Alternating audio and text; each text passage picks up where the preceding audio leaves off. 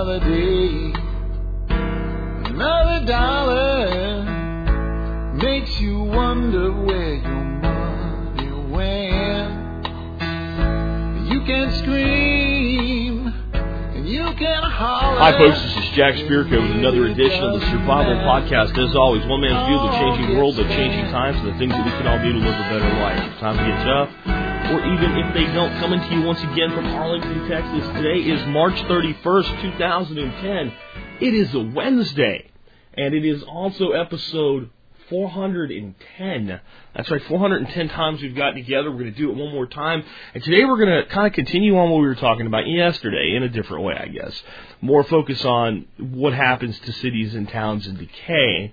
Then we'll talk about finding the rural land away from the cities and towns. That was kind of the focus yesterday. But we did talk about things like what has happened or what is going to happen in North Haven, Connecticut, a relatively small city, because of the closing of one of their major industries, being the Marlin firearms plant.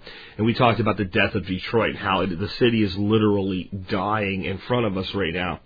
What we're going to talk about today is going to start out with an article I originally found on LouRockwell.com about a gated community in California with homes ranging from $300,000 to $400,000 that was a paradise a couple of years ago. Get a gated community and what's happened there. And I'm actually going to read that article to you because I think you need to hear it to really take in what has happened there, and the author did a great job. And then we'll talk a little bit more about how that affects us and what we would see in different types of communities across the United States with similar decays, be they regional in effect or national in effect. Before that, though, let's go ahead and knock out our housekeeping. Housekeeping item one, taking care of our sponsors. They do a lot to help take care of you by making sure the show is here every day by supporting the show.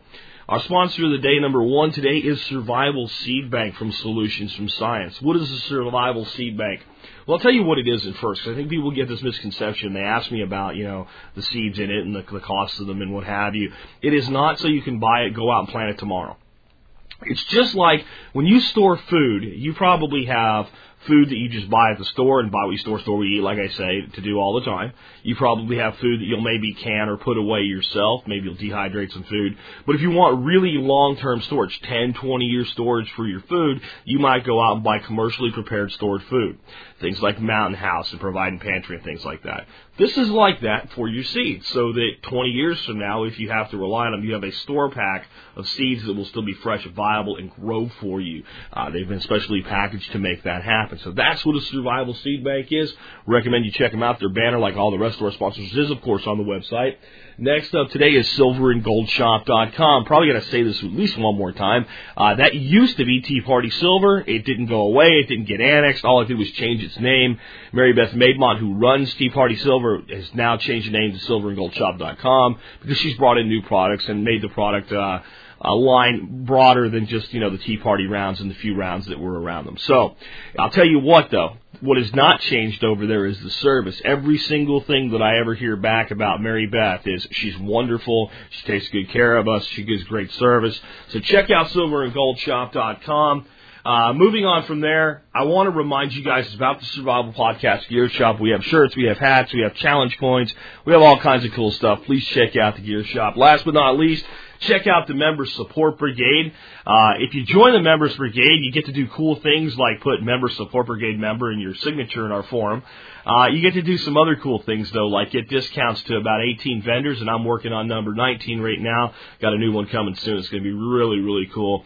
You also get free videos. You get free ebooks. Of course, they're not really free. Other people have to pay for them. You just get them for free. It's a pretty good deal. It's definitely a good return of your investment.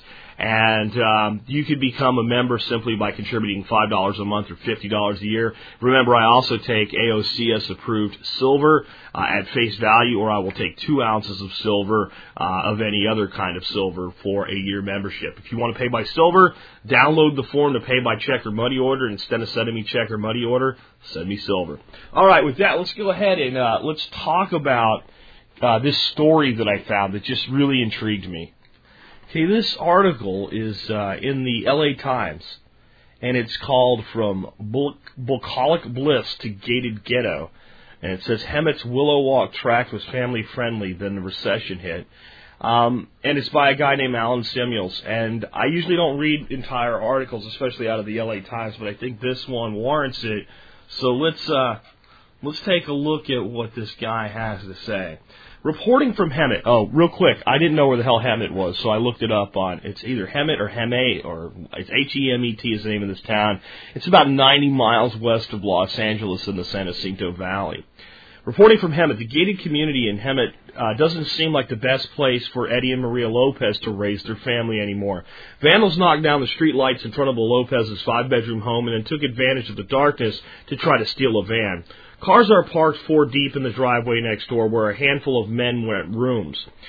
And up and down their blocks, the handsome single-family homes have padlocked doors, orange no trespassing signs, and broken front windows. Here's where it gets interesting. It wasn't what the Lopez's pictured when they agreed to pay $440,000 for their 5,000-square-foot house in 2006.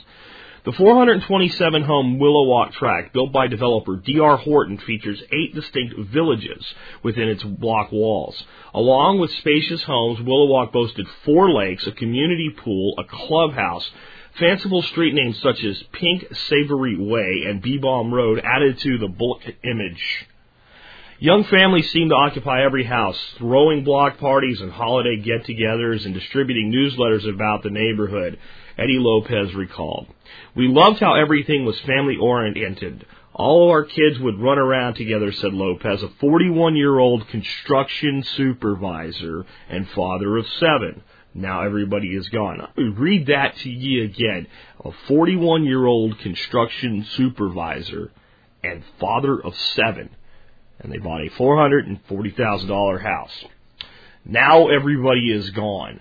Home foreclosures have devastated neighborhoods throughout the country, but the transformation from suburban paradise to blighted community has been especially stark in places like Willow Walk, isolated developments on the far fringes of metropolitan areas that found ready buyers when home prices were soaring, but then saw an exodus as values crashed. Vacant homes are sprinkled throughout Willow Walk, betrayed by foot-high grass. Others are rented, including to some families that use government Section 8 vouchers to live in homes with granite countertops and vaulted ceilings. When the development opened in 2006, buyers were drawn to the area by an advertising describing it as a gated lakeshore community. Now many in Hemet call Willow Walk a gated ghetto, said John Oshie, a local real estate agent.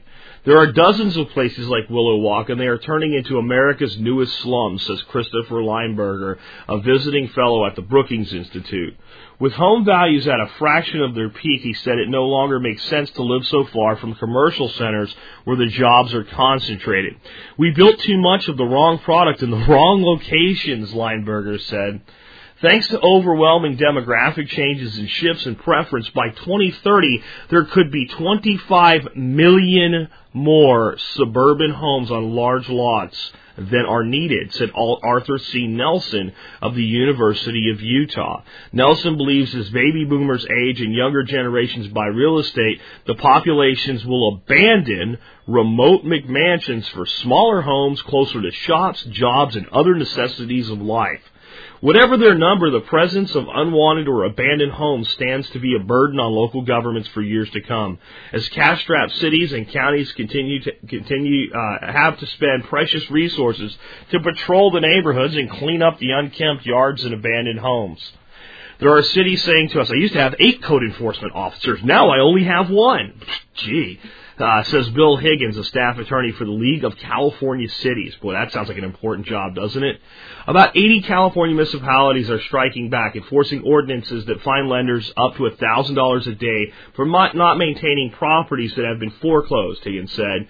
But most cities don't have the resources to force absentee owners or renters to keep up their property. In other words, folks, instead of blaming the people that abandoned the house, they're blaming the bank that holds the mortgage and making them fix it up and finding the bank, because just like Dillinger said, you rob banks because that's where the money is. In Hemet, city officials have simply boarded up the homes of some troubled neighborhoods. Plywood covers the windows of dozens of apartments on Valley View Drive. Resident David Hall says it keeps prostitutes and drug dealers out.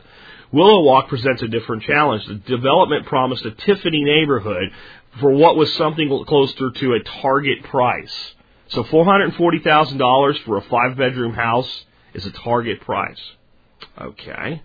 I guess they mean a Walmart price, but they didn't really want to say that because they wanted to make it sound a little bit better. So it's Target, whereas some ladies say Target, saying it's French. Anyway, leave the world behind as you unwind in our picturesque lakes. Cooed won advertisements which touted intimate botanical gardens and walking trails and tranquil lakes and other attractions. At first, the reality matched the come-ons. Maria Lopez, a stay-at-home mother, recalls gazing at the mountains in the distance as her children played with groups of neighbors their own age. The community pool was just a few blocks away. She says she used to let her older children, ages 13 and 14, go there by themselves.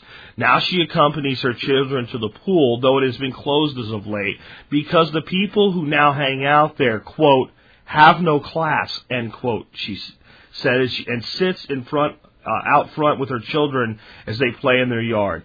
My next-door neighbors, there are so many people living there, I don't know who they are, she said. Walking through the development, there's not much evidence of well-kept yards and friendly families, Maria Lopez fondly recalls. Many of the people answering a knock say they're renters or won't open their doors more than a crack to see who's on their doorstep. Red and white for sale signs dot the neighborhood, clashing with the golds and browns of the homes.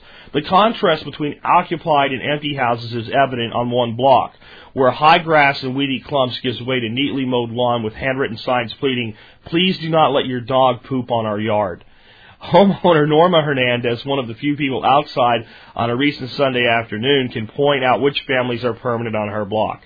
Rented, owned, rented, she said, gesturing at the gargantuan houses across the street, one after another. It's bad, she said, shaking her head. Nacho Gomez is paid by absentee owners to look after their rental properties. Currently, he's taking care of 17. Doing a check of the homes on a recent Thursday, he left his van's engine running as he inspected a shattered window in one property. A lot of them can't pay rent, and they leave the house a mess, Gomez said, referring to the tenants. He has had to fix holes, punch through walls, replace refrigerators, dishwashers, and other appliances, even ovens, stolen by renters on their way out. So not only do they skip out and not pay the rent for the last month, they take the appliances with them when they go. Those tenants appear to be the exception, and the renters provided at least one benefit. Without them, there would even be more vacant homes. Even so, their presence has fundamentally changed the character of what was once sold as an exclusive community. The Willow Walk Homeowners Association, gee, that's great, a homeowners association, is trying to recapture some of the community's lost spirit. In recent months, it launched a trash committee. Members pick up rubbish in the park and started a neighborhood watch group to keep an eye on resident homes. But it wasn't enough for Angelica Stewart. Her family, who are leaving the $318,000 home they bought in 2006. To Stewart, living in a gated community is absurd when drug busts are regular occurrences. It's not worth it for us to live in this neighborhood. The Lopez family plans to stick it out, knowing they can't sell the house for anywhere near the $440 they paid for it. Based on comparable prices in the neighborhood, the place is probably worth about $170,000 now, maybe less. They're petitioning their bank for a loan modification. Despite the financial loss, the fact that Eddie Lopez's hours at work were cut because of a construction slowdown. We're going to talk about this when we're done, almost done here, folks.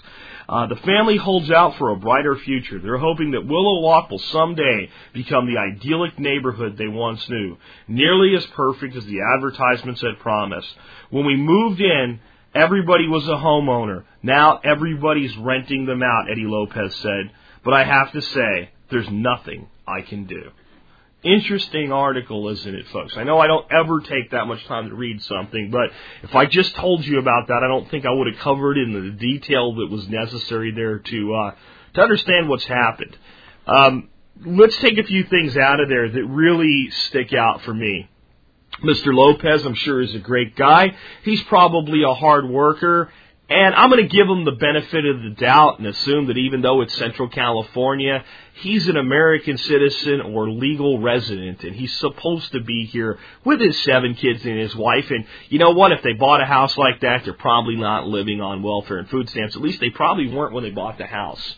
But I just want to go down on 2 things right now that explain why this entire mess has happened in the first place. Construction supervisor, $440,000 house. And there you have it. And that's really what it's all about. As I've been saying over and over again, if this guy was a construction supervisor in San Jacinto area of California, he's about 90 miles from LA, so he probably wasn't working in LA or even at the outskirts. He's probably building the same house as he was living. Let's be fair. That is a good thing in a way. I don't think he's being paid enough to be able to do it, but it's nice the fact that it would be nice if people that built houses could afford to buy one of the houses they built. It used to be the case that if you worked at Ford, you could definitely buy any Ford car or Chevy, so you could afford to buy the car you built. So there's a little nostalgia there, but it doesn't work when the money doesn't work out right. And here's the reality. A guy like that is not making enough money to buy a $440,000 house. And I understand why he might want a big house. He's got 7 kids. That could be a problem of itself, but people are free to make that choice if they want to. I'm not going to get in anybody's way with how many kids they're going to have. But here you got this guy, this construction supervisor. Now, here's the other thing. We also know that this guy's not like a high-end construction supervisor that's on a salary, because we get this little piece at the end. His hours were cut back. So we've got an hourly worker who works in construction in a labor market dominated by illegal aliens. In that market, even if this guy's legit, that market is dominated, as anybody that lives out there knows, by illegal labor. So that illegal labor drives down the market rate of the labor in the first place. So this guy's just not making enough money to buy a house. But in 2006, he was able to buy that house. Why? Who gets the blame for this? Lots of people. We can start out, if we want to blame presidents, we can blame Jimmy Carter. We can definitely sort of blame Ronald Reagan. We can definitely blame George Bush the first. We can absolutely blame Bill Clinton, and we can 100% categorically blame ass clown George Bush the second. Because there were policies specifically started by Carter, but then really driven hard years and years later by Clinton and Bush too, insisting that lower income and minority families be able to buy homes, and this was done through Freddie and Fannie. And it was done through a lot of other lenders as well. George Bush went out and said, I want, 3 million new minority homeowners this year. He did that in front of a board. It was either at Freddie Mac or Fannie Mae. I don't remember which one, but he was in front of a board panel there, speaking to them as the President of the United States. These things are happening now because they were set in motion, and there is no other possible result that could occur. You can't sell property to people that can't afford it and expect them to continually pay their bills on time. Now, I actually really admire Mr. Lopez, though. And I'll tell you why. He's still there. He's still paying his bills. I don't know how he's doing it, but I admire his integrity for sticking it out and maintaining his commitment and the word he gave when he signed the loan contract. I just think he signed the wrong loan contract in the first place. And isn't it kind of like indentured servitude, folks? He's held captive now. See, here's the problem. This is what I don't think people are seeing in these things. The city has a real problem now.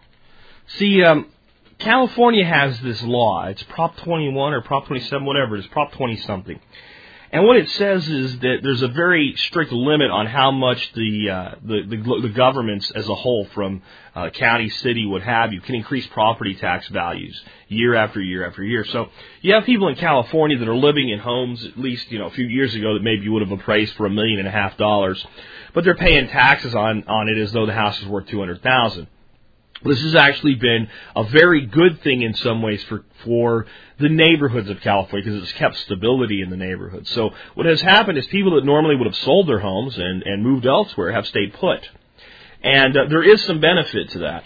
Unfortunately, California has chosen to be the Union of Soviet Socialist Californites and has tried to put in social program after social program after social program after social program, and doesn't have enough of a tax base to really fund a lot of the things that they want to do.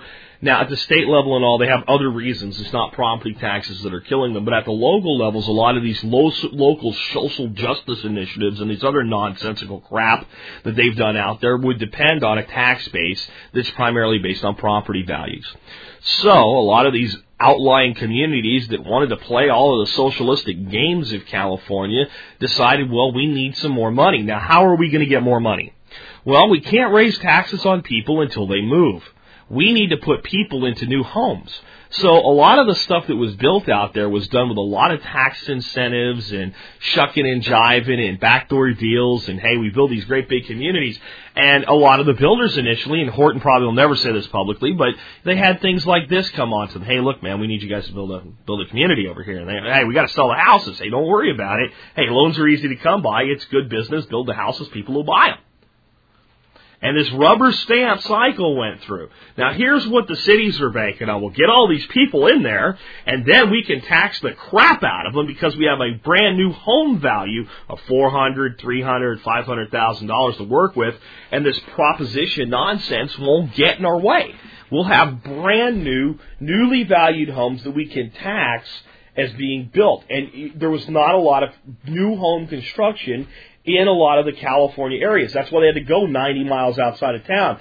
Population density high, people don't want to move, so there's a lot of competition for the real estate, so you move the families out to the suburbs. Except instead of having a reasonable distance for suburbs, 20 miles, these guys had distances to their suburbs of like 90.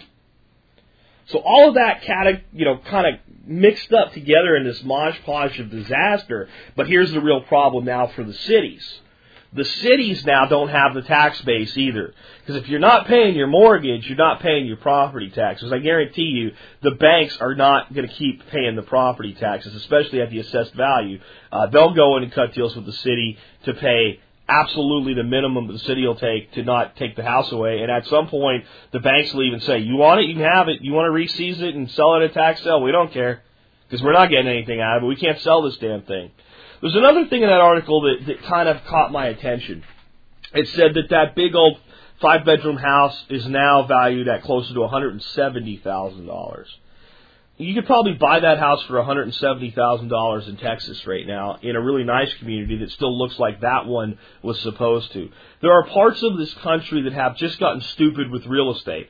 California, some parts of the Northeast, Florida, chief among them. And if you'll notice, they're the places that had the biggest problems with this recession. Now, there's been other places where it's industry centered. Detroit, obviously, I don't think that the property values were insane in the Detroit area, or much of the Midwest, honestly. I think they stayed in check in a lot of places. A few areas, Madison, Wisconsin was a kind of a little bubble in of itself and all, but most of the areas throughout the middle of the United States didn't go completely berserk with this stuff. And where they've had real problems is the industry failures we talked about yesterday. These boutique communities, like Manhattan, in New York City, and parts of New England, and the Florida coast, and California.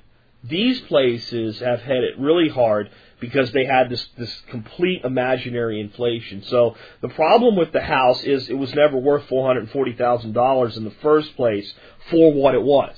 It was worth $440,000 because in California, if you want to buy something, that's an entry-level price. Just a few miles closer to the city, that's an entry-level home price. So this guy moves out an extra 30 miles. Now he's 90 miles away or, what have you. Maybe it's extra 40 miles. But he's willing to do it. And he's willing to look for construction work wherever he can find it so he can drive and his kids can have a nice house. But the fact of the matter is that even though he's made it right and he's done everything he can to keep his house paid for and taken care of, that most people in his situation that were there with him couldn't do it. So now we have this falling apart, decaying area. But I want you to think about what it really is. It's a huge block of homes in a gorgeous neighborhood, built beautifully with great new construction materials. The houses were being built right up into 2006. So you're probably looking at the neighborhood taking about 4 years to be built. So you'll get homes that were built between 2002 and 2006, and now it's only 2010. A gated community, 4 lakes, community swimming pool, neighborhood association. That you got to get that part to really appreciate the stark contrast of what this place has become in 4 years. And it tells us something about the belief that a lot of people out there have that, it can't happen here. It won't ever happen to me. It won't ever happen in this place. We're too strong for that. It's too beautiful here. No one would ever look at a house in this neighborhood and not think it's worth at least $300,000, even if it was a shack. My God, some people buy houses in these neighborhoods and tear the houses down just for the land underneath them so they can build in this community and all of those other nonsensical things. We have a moderator I won't name, but he has a wife like this, where she's always like, but who would ever want to do anything to us? What could ever go wrong here? Well, what could ever go wrong in a gated community with 5-bedroom houses, with 4 lakes, with a neighborhood association, where kids ran around playing together completely safe? What could go wrong? Did it take a nuclear bomb going off? Did it take a pandemic? Did it take a trucker strike and a food shortage? Did it take a terrorist attack? What did it take? It took a situation where people were living at the very edge of their capability. And the people that bought these houses, I always say they can't pay for them, but they could. But they could barely pay for them. When they were done paying for their house and its insurance and its taxes, they basically had enough money to eat the way that people eat in the ghetto, but at least they weren't living there. And they traded what they ate and what they did for entertainment for better living conditions. And you can't totally fault them for it, because people told them, yes, you can get these loans. Yes, it'll be okay. And don't worry. You might think that, it's $400,000, but in 2 years, this house is going to be worth $600,000 or $700,000. If you decide you don't want it anymore, it's too expensive for you, sell it, take $300,000, move somewhere else and use it as a down payment. You can buy another $400,000 house a little further out, but you're only going to have a house payment on a $100,000 house. Isn't that great? And that's how a lot of these deals were made. When we were looking for a house, our first house, when we were scraping to get by years and years ago, Dorothy and I went in and talked to this lady. New housing development. And we were edgy on whether or not we could afford this one house that we were looking at that we liked. And we're right on the edge with it, and we thought we could probably do it. And she sat down and showed us how we could get an extra $2,000 a year back in income taxes, as though that $2,000 would make up for buying a $150,000 house when we were on the edge. And said, see, now this is what your payment will be, but this is what it'll come out to. In other words, if I take this $2,000, divide it by 12, and figure out what a month that lets you take back, it's just like staying at your current income and tax level, but having your payment be this much lower. That's the type of manipulative bullshit that was going on. And that would have been back in 1997, probably maybe 96, that we had that conversation. And that crap went on from 96 and earlier, all the way up and until the recession hit in 2008. Where the recession actually hit in 2007, but we became aware of it and honest about it in 2008. And then the actual results of it began to be seen on Wall Street and Main Street, even though everybody that was honest really knew it was already here. That's what can happen anywhere without the end of the world as we know it, without the zombie hordes attacking, without a new version of the bubonic plague, without the New World Order, without any of it. That can happen here, where I live. It can happen exactly where you live. And it may have already happened to you, and it may not. But don't for a minute think that it can't. That lulls you into a sense of complacency. What you have got to do in your life to make sure that you don't end up like Mr. Lopez, I want you to think, this is what really drove this home and made me think, I have to talk about this today. The last thing that Mr. Lopez says is, there's nothing I can do. So his house payment is probably somewhere in the neighborhood of $4,000 to $5,000 a month.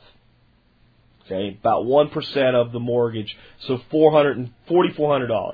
Taxes, insurance, everything. It might be higher than that, because the taxes might be really high, because I'm telling you, they were looking to sock people with taxes that moved into these new communities out there. But call it $4,000. He's got a huge house he's got to pay the electric bills in. He's got 7 kids he's got to feed.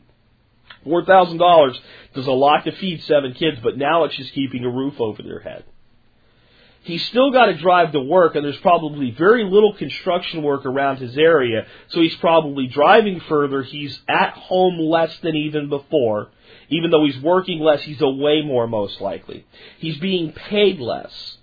There's no way his wife's working. I can't see it. How with 7 kids, there's any way that a woman could be working. I'm not putting that down. I'm not condemning that. I'm just talking about the harsh reality of 7. I don't know how parents deal with 4 kids, with parents that are pretty much home all the time. It's such a huge job to be a parent. It's amazing how well a job human beings do as parents, honestly, to me. Even the ones that we kind of pick on a little bit, when you really think about it, taking care of 7 kids. So this guy kills himself at work, gets his hours cut back, gets paid less, he's away from his family more, and he's stuck. And this is what he means when he says there's nothing I can do. I can't sell it. Because if I try to sell it, there's no way anybody's going to buy it. Because I can't, because the bank won't let me sell it for what it's actually worth now. There's a delta here of about $300,000, $260, whatever. I don't have $260,000. I'm stuck. I have honor, so I'm not going to walk. On top of my honor, I'm also a realist, and I know if I walk, I'm not getting another house. You know, there's no way anybody's going to give me another loan, so I'm going to have to go rent an apartment. But all my money's being consumed by the house. I'm going to have to default on the loan for a couple months to save up enough money to get an apartment. And where the hell am I going to get an apartment where I'm going to be able to house reasonably comfortably 7 children and a wife? So now I'm stuck. But why is he stuck? Because you bought a $440,000 house on a construction worker's salary. That's why he's stuck. And that's what I don't want for you, the audience. I don't want you stuck. And not stuck just with property. Stuck with a vehicle. Stuck with any piece of debt that puts you into a position where it comes down to reality and honor making you stuck. And there being nothing that you can do to get out of it, short of breaking your own ethical code and your own honor code. And I'll tell you, for some people, and I think many people in this audience, we'll bend a law, we'll break a law if we have to. We'll do just about anything that we need to do to keep our family safe and our kids safe and the people around us safe and well cared for. And if that means being politically incorrect, if it means being obnoxious or rude, so be it. I have priorities. But I think most of the people in this audience, the very type of people that are attracted to this audience, have certain things in them that are a lot like me. And I know this one thing about myself, and I know this is true for a lot of you out there.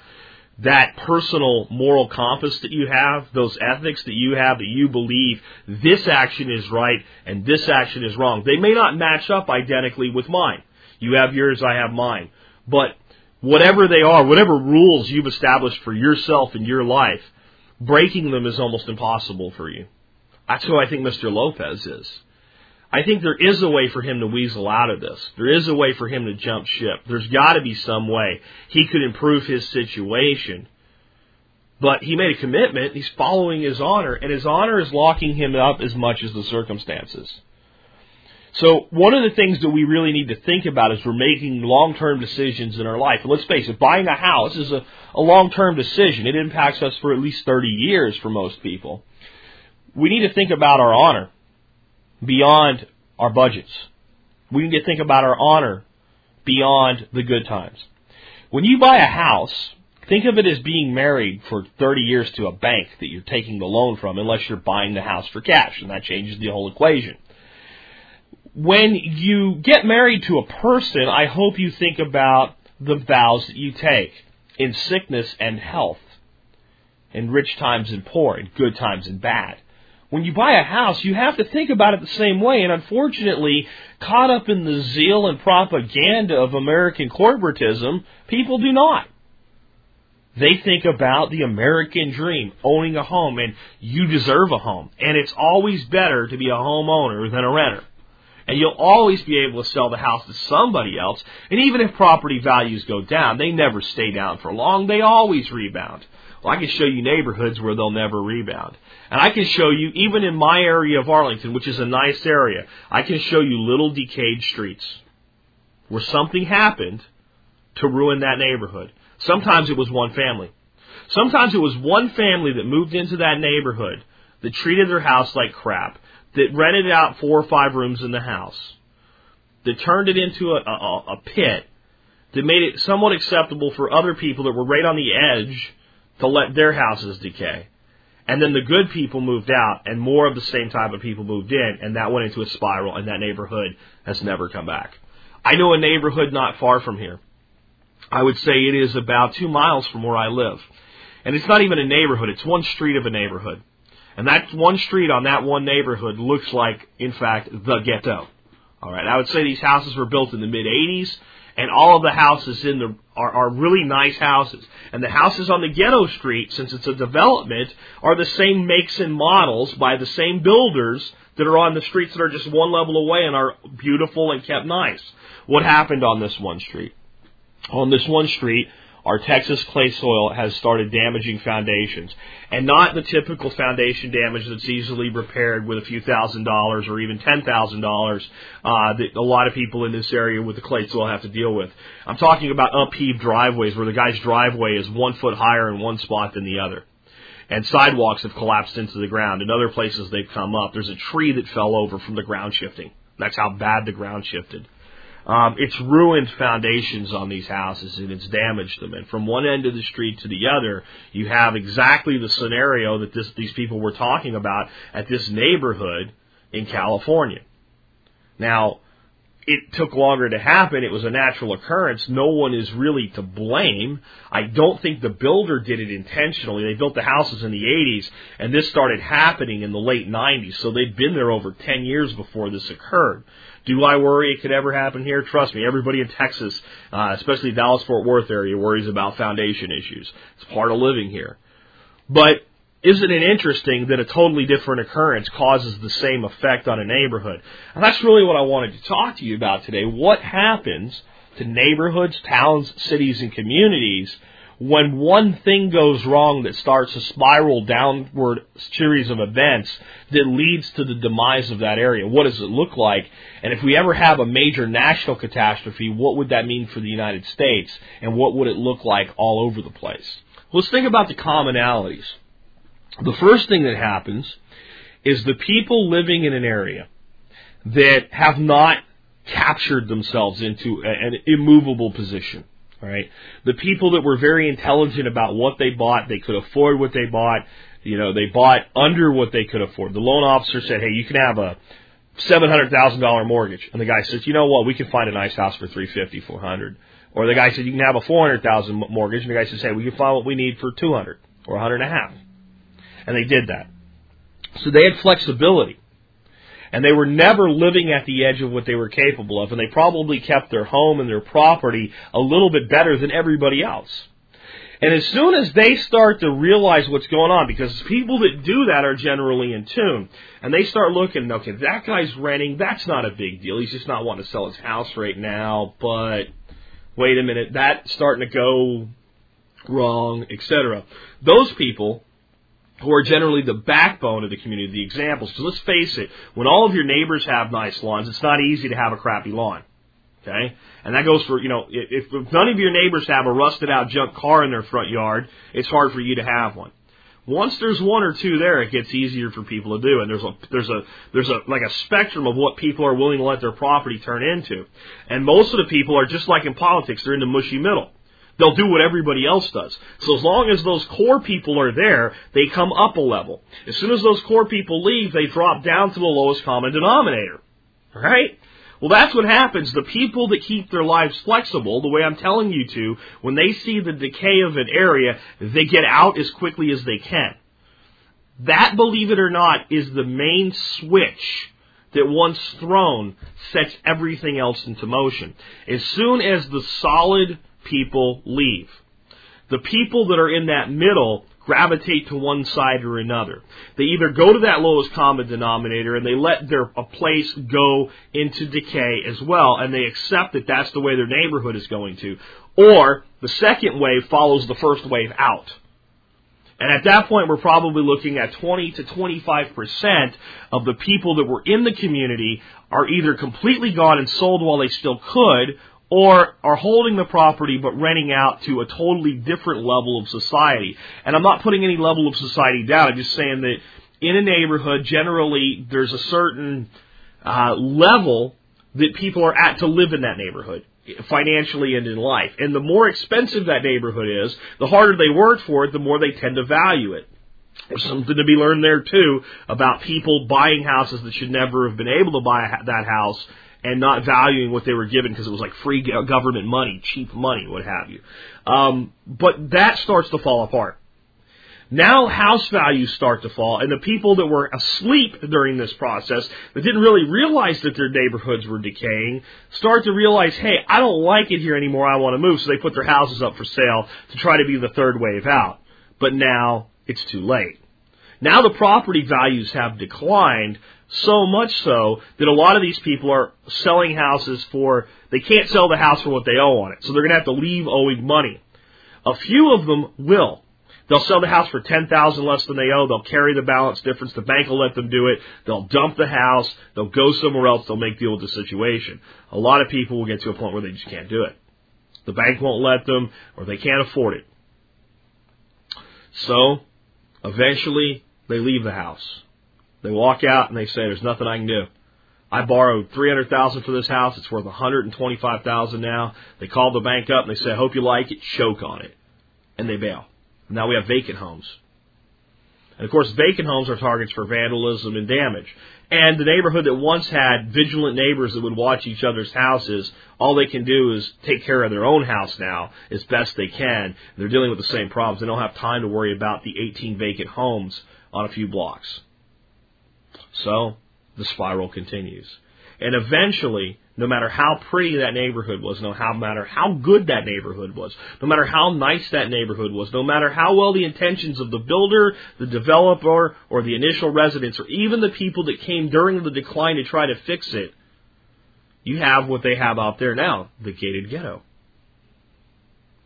And the problem is only going to get worse in all of these suburban areas that are relatively far out from the cities. This is what they say is happening. The baby boomers are basically, when they say are, dying off, is they didn't put it that way, but that's what they're inferring. That as people get, when we look at out to 2030, 2040, a lot of people that are part of the baby boomer generation, from all the cancerous chemicals that we're ingesting, we start to die off. Or we move to Florida and go to the beach, or, whatever. And the young crowd, if we watch House Hunters on the Home and Garden channel, they all want to go to the trendy, hip neighborhoods and pay, $700,000 for a 1,000-square-foot condominium. And they want to move into, so you've got the low-end worker that's going to be moving back into the row houses and the shacks, and then the trendy professionals are going to want to live in the trendy condominiums and apartments and things like that. And they want to be able to walk to get their food and walk to the coffee shop and walk to the bar and all that good stuff. So there's going to be this mass exodus back toward the cities is what they're saying. I don't think they're completely wrong. I think there will be a large move closer to the cities, for the people that are dependent on cities. Here's the key: in the cities to continue to either thrive or at least maintain what they have. But I don't think they see the other side. This is what I was talking about yesterday. A lot of people that can make a reasonable income without being attached to that city are going to get the hell out of Dodge.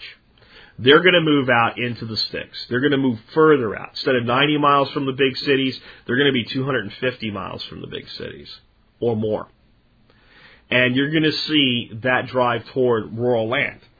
And the reason is simple. If I live in a place where you pack 400 homes on 40 acres and everybody gets a tenth of an acre, creating the downward spiral for the entire neighborhood is relatively easy to do. It's such an unstable situation. One or two of those 400 have a massive impact on the other 398. I know it doesn't seem to make sense. We have been led to believe that there's strength in numbers, and in some places there are, but not in these communities. That one house with the fence starting to fall down, and the guy that's keeping a couple pit bull dogs for his dog fighting in the back, and all these other, and the one house that's dealing with a little bit of drugs in those nice neighborhoods, it's like cancer. It's not easy to spot when it starts, and it metastasizes and spreads, and by the time the residents that care begin to understand what's happening, it's time for basically chemotherapy, which is burn it and run away. which is the entire downward spiral I just talked about. So the residents that care, when they see the cancer and they realize it's a terminal case, they jump, and it spreads out. You live in a rural community where you have 40 acres of property and there's 8 houses on those 40 acres. Well, if one starts to go to disrepair quickly, it's easy to spot. It's really easy to spot, yet it's still a small problem because it's only one. And communities tend, in those situations, to take care of each other and to help each other. And if nothing else, if a guy goes bust and he lets his house go and deteriorate, one of those other 7 neighbors is likely to phone up the bank and go, the house is shot, man, but I'd like the land. Buy the land. And then there's no expectation of all the homes looking the same, with the manicured lawn, with the one shrub and the one tree in the front yard, and nobody leaves their car in the driveway. Everybody puts it in the garage. Everybody has 2 cars. If you want 3 cars, you need a 3-car garage. There's no cars parked in driveways in these neighborhoods. It messes up the view of the neighborhood. For God's sakes, right? That's how these neighborhoods are run. So they have this ability for little things that wouldn't bother anybody out in rural environments to take them apart, piece by piece by piece. That's why I don't like the suburbs. That's just how I feel. Now, I said it can happen anywhere. So can it happen out in rural America? Of course it can. And there's little towns throughout rural America that are dealing with the same situations right now. But I'll tell you what, they're mostly in planned and developed communities. They're in suburbs. Even if they don't call them a suburb, because there's towns that are so small, there's no such thing as a suburb. You know, I come from a town in Pennsylvania called Pottsville. Trust me, there's no suburbs of Pottsville. It's not big enough to have a suburb. But it's that suburb neighborhood style that seems to me to be the most vulnerable, and it's the way most American homeowners live. So what does this teach us about something that happens at a national level? It teaches us how bad it can really be, because that's how we get stuck. That's how we get stuck. Because if it's everywhere, where do you go? See, if you lived in the gated ghetto out there in San Jacinto, Hemet, California, whatever the hell they want to call it, and you saw this coming, you had a lot of opportunity between, I'd say about mid-2007, man, you knew. By 2008, you really knew. You had all that time in there where you could have jumped and went somewhere. But if you have decay across the nation, where do you go? I think we all get back to the same place. We get the hell out of the cities, and we get the hell out of the suburbs. And that's why I think the rural land play is a good play right now. And look, folks, I don't have a banner on my site, go here to buy rural land. And I'm not going to make a fortune if my listeners listen to me and go out and buy rural land. I have no financial incentive whatsoever to recommend at least shopping for, pricing, and considering as part of your investments for your future rural land. I get nothing from it.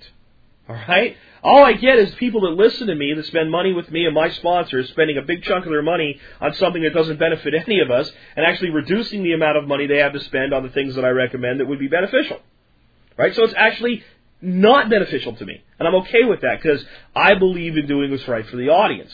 And I'm telling you, in this situation, this is how I feel, and these are the reasons why. But beyond buying land, because for some people that's not an option right now, what are the things that I think that you need to be doing if you're in a suburban area, even one that looks like it's going to be okay right now? Number one, stay flexible. If you are overburdened with debt and your financial situation is still decent, don't be lulled into a false sense of security. Use the surplus to pay the debt, to make yourself flexible, so if you see the signs that tell you you need to get out, you can. Number two, stay lightweight. Now, I'm not talking about how many X's are on your shirt size, but that's a good idea too. In other words, when you do buy items that are easy to take with you. Have the flexibility of being able to take the majority of the things that you have with you. I would not be investing a lot of money right now in pools, even though I own a pool. I built it 8 years ago, I guess. So, that's a big investment that's probably not going to pay itself back anytime in the short run. I wouldn't be doing big investments into anything right now that's not portable, or unless it is the type of thing that gives you a good ROI. In other words, putting some decent cabinets and countertops in a kitchen is one of the great ways to be able to sell a home for more than the ones around it, by taking it up just one notch above But don't go take a $150,000 house and put $20,000 worth in the kitchen, because you're never going to get it back. But simple upgrades, that makes sense. Number 3, pay attention. Pay attention to your neighborhood. Every once in a while, this is going to sound crazy, but no one does this. But you got to do it. You probably drive home from work or shops or whatever. You take the same route. You go down a main street, maybe one side street, and another little side street, and then into your house. And you do that every single day. And your car almost knows where to go. Whenever you're leaving your neighborhood, if you happen to be going south instead of north, you probably have to remind yourself not to make the right, to make the left. That's just most people, right? We have the best way to get home. We figured it out and we've done it. What does that mean? That means that we only see that little 10% of our neighborhood. Take a walk or take a drive through your entire neighborhood once a month. Look how many for sale signs there are. Look at the for sale signs that are in yards and how long they stay there. Go to Realtor.com. Look those listings up. See what the houses are listed for. If they have a little paper tube where they tell you how much the house is right on there with all the amenities, pull it out. Compare it to your house. Say, if I sold my house today for this amount, what would happen? See if the house sells. Pay attention. Find the warning signs early, so you are either going to make a decision then to batten down the hatches and stay put with an understanding of the risks, or you're going to say, hey, this house listed for $169, it's not even as nice as ours. I know we could get $169 for ours. I don't feel good about this place. It's time to find a better place. Let's do it while we can, because the other signs have shown me this neighborhood's in decline. But pay attention. You absolutely have to pay attention. Rule number 4, and this is really important, always be shopping for the next place to live. And I don't mean always be buying. I don't mean always be spending money. Remember what I said about real estate yesterday? Shopping is free. You can shop online. You can take drives around. Pay attention to the new houses being built in your neighborhood a little bit further away. What are they selling for? Pay attention to, do you want to live out in that rural environment? What are rural property values doing?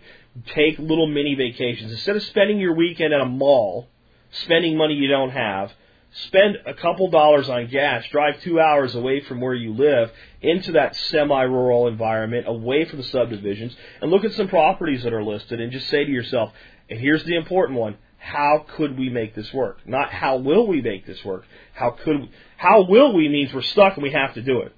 That's what I don't want you to ever do. I want you to sit there and go, how would we make this work? What could I do for a living out here? What could I do with my job to transfer my income? What type of business could I establish if I were here? What do the people in this town do? What are the people in this town like? Do I like these people? Do they suck? Right? You know? Am I a guy that doesn't want to hear one word about religion, and I'm in the middle of the Bible Belt now and I'm going to have a missionary knocking on my door every day? Does that bother me? If it bothers me, maybe I don't want to be there. If it doesn't bother me, I don't care. Come on in and tell me what you got to say, all right? But you gotta, and I'm not picking on those people, okay? I'm not picking on you at all if you're one of those folks. I'm just saying, if you go to a community, it's on you to determine what that community's like and determine whether you fit into it or not. Not for you to move into a community and then expect the community to revolve around and change around you, and so many people do that. And then they end up unhappy, and they end up having to desert. Well, you don't want to have to desert. That's what we're always talking about here, is being able to find the place that's the right place for you to live and improve your quality of life today. So those are my big rules. Stay low on debt and flexible. Stay lightweight with your ability to move. Pay attention, and always be looking for other places to live. Now, I know that doesn't sound like a big survivalist topic, right? Because, well, if the end of the earth comes, you better already have a well-stocked place and somewhere to go. But remember, the law of probabilities is that we focus on the disasters most likely to affect us. And the disasters most likely to affect you as a homeowner in the short term are a sudden decline of the property values and the quality of life in your neighborhood. And that's a great time to bug out. And it's not the bug out that most people think of. But it's a conscious bug out. It's a conscious, you know what, this neighborhood's not going to make it much longer. I have some friends of our family. We're not close or anything, but we know them and they're all right. And They had bought a really nice brand new home, custom built in this area, and all of a sudden they saw zoning things, and there was a tremendous number of very large-scale apartment complexes going to be built all around and surrounding this new housing development. When they bought the house, that wasn't supposed to happen. Now, nothing against apartment dwellers, but these people felt that it would adversely affect their property values, so they sold the house and built another custom-built house on a lake in a place where there would be no way they would ever build apartments there.